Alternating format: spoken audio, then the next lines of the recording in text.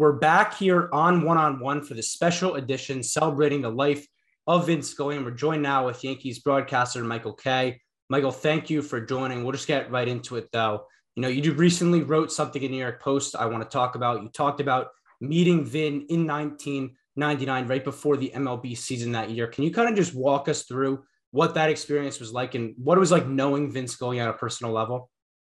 Well, I had never met him before that time. And the Yankees were in LA to have an exhibition game against the Dodgers before the 1999 season started. And I was thinking about it for days. I wanted to meet this guy so badly, you know, the Fordham connection, the fact that he's the gold standard for broadcasters. And I'm pacing back and forth. How was I going to introduce myself? And I saw Keith Olbermann, who's a friend of Vin Scully, and I know him very well. And he just said, "What's up?" And I said, "Well, I'm trying to think of a way to introduce myself to Scully." He goes, "I'll do it. No problem." And Vin could not have been nicer. You know, I said, "Nice to meet you, Mr. Scully." He said, "No, please call me Vin."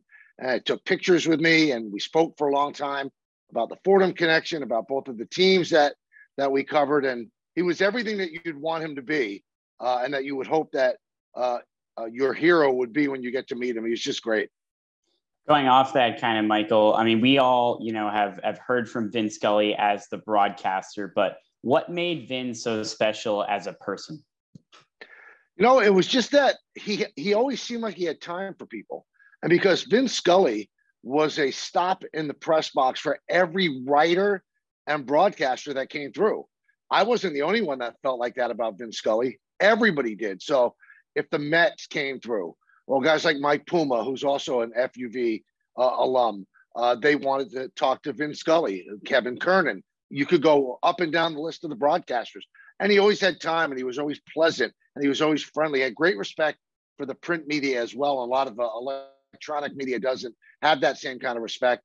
I've never seen him, when I was around him, ever be rude to anybody, always have time. He always has time for somebody. And it's not just a cursory hello. He actually says, you know, he kind of sings that hello greeting. Well, hello, how are you? I mean, just, he made you feel very, very, very special. So, people say, well, what do you take away from him broadcasting wise? Well, I can't do what he does. I don't have the verbal dexterity or the skill set to do what Vin Scully does. I don't think any broadcaster does. But I do take away that when I meet people in public, I try to be as nice and as accommodating as you could possibly be, because that's just a small price to pay for the blessing that you have at the job that you have.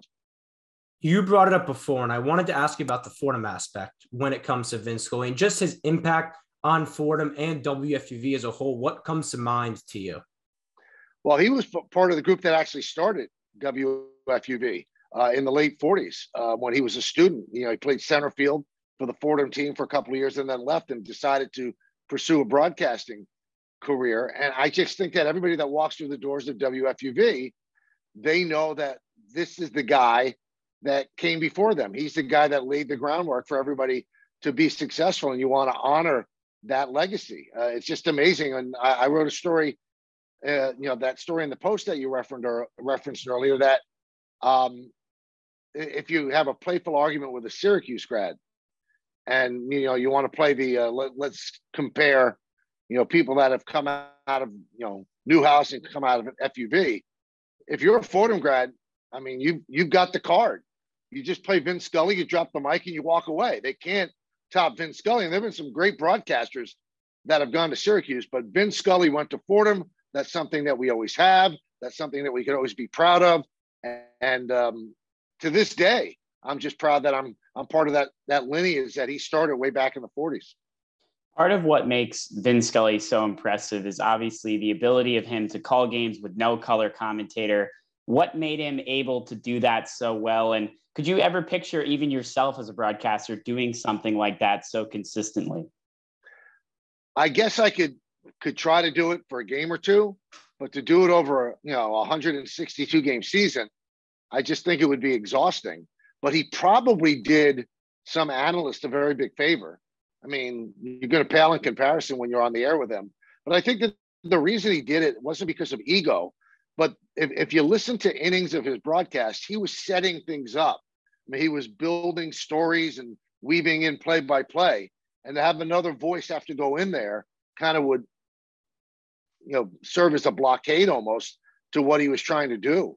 Again, it's very, very difficult. And I'm flabbergasted that he was able to work alone, in his 90s, before he retired. I mean, it's just hard to believe that you would have that kind of energy. But the reason he was able to do it, he had this breadth of knowledge. He was incredibly bright, obviously from the Jesuit education he got at Fordham. And, he could tie stories, Jackie Robinson and Gil Hodges, to a game that he was broadcasting with Yasiel Puig in the lineup. So he was amazing. I don't think that anybody could do that because none of us have that kind of reservoir of information that he had, and none of us could present it the way that he presented it. We're joined now with Michael Kay, celebrating the life of Vin Scully. And another thing you mentioned in that article in the Post was you don't just go up to royalty and say what's up, but you said, well, Vin was royalty, and that's exactly what you did. So kind of wanted to just ask about that. And what about Vin do you think is so unique when comparison to other kind of legends and icons? You know what? I guess maybe it's for, the three of us and people that want to make a living in this business. And you look at that person who was, with us at that time, and he's everything that we aspire to be successful the way he's been successful, to be successful in a classy manner where you treat people the right way. I mean, he just had such a regal bearing about him. And it wasn't off-putting at all. It was almost welcoming.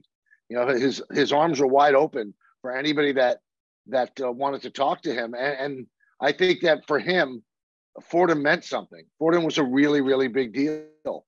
So if you just dropped the Fordham card on him, you were further allowed into the inner sanctum. It was just amazing. So I just think that people looked at him. I mean, how many people have that kind of a connection all the way back to, the beginning of baseball? If you do the 6 degrees of Kevin Bacon, I mean, he really was able to touch the entire length of professional baseball. And then you have an opportunity to actually talk with him. We can't talk with Connie Mack. We can't talk with John McGraw.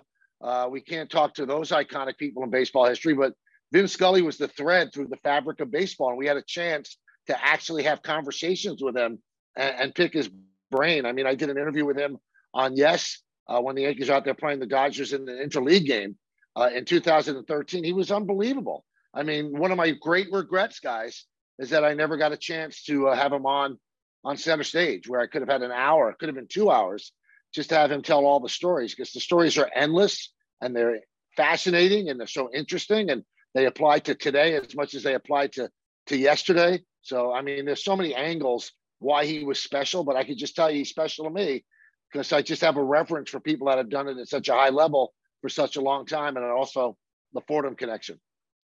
Michael, is there a certain Vin Scully call or moment that, kind of resonated with you the most in the booth, or anything that you remember in particular from his on the air, those big time moments? Well, there's so many of them. Obviously, people always come back to Game 6 in 1986. It was a picture perfect call of the Mookie Wilson ground ball.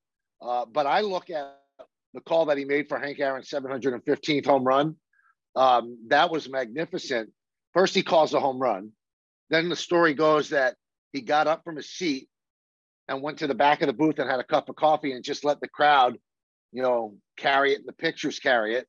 And then he came back and he made that incredible statement about a black man breaking, an iconic player's record in the Deep South and getting a standing ovation. I don't think a lot of us could pull that off. He was able to pull it off beautifully with the perfect words. And I think that that's probably his crowning call. But, as an aside, take a look at the catch, the call of the catch, Montana to Clark. That was pretty special as well. It wasn't just baseball he was great at. He was great with football, great with golf, actually did really great stuff with tennis as well. I don't think there was anything the guy couldn't do. Now, last question for you here, Michael. Again, appreciate you taking some time. We've brought it up a few times how he was able to connect something from the 1950s to 2016, whatever it may be. How do you think during that whole, 67 years of broadcasting, he was able to stay true to himself, not change up his broadcasting style? When you look at what the world was in 1950 compared to when he ended, it was a different place. So how do you think he was able to do that through all, the years? I think he just had the courage of his convictions. I've been reading so much stuff on him the last couple of days, and he actually did say that he changed his style a little bit at the beginning.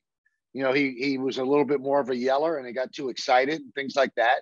And he didn't like the way it sounded.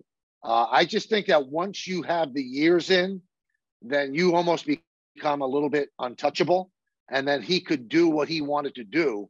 And there wasn't going to be an executive or suit that would have the nerve to actually tell him not to do it his way. So I think he gained power over time where, if he felt comfortable doing something, he did it. If he didn't feel comfortable doing something, he didn't have to do it. I mean, he fought back a lot on that stuff because broadcasts the way they are now are completely different than the way they were even in the 70s. There's so many things that you have to do that are sponsored, and obviously the excitement level is a little bit higher and things like that. But Vince Scully didn't have to do that because he had an entire state behind him in California, and obviously Los Angeles, he was an absolute god.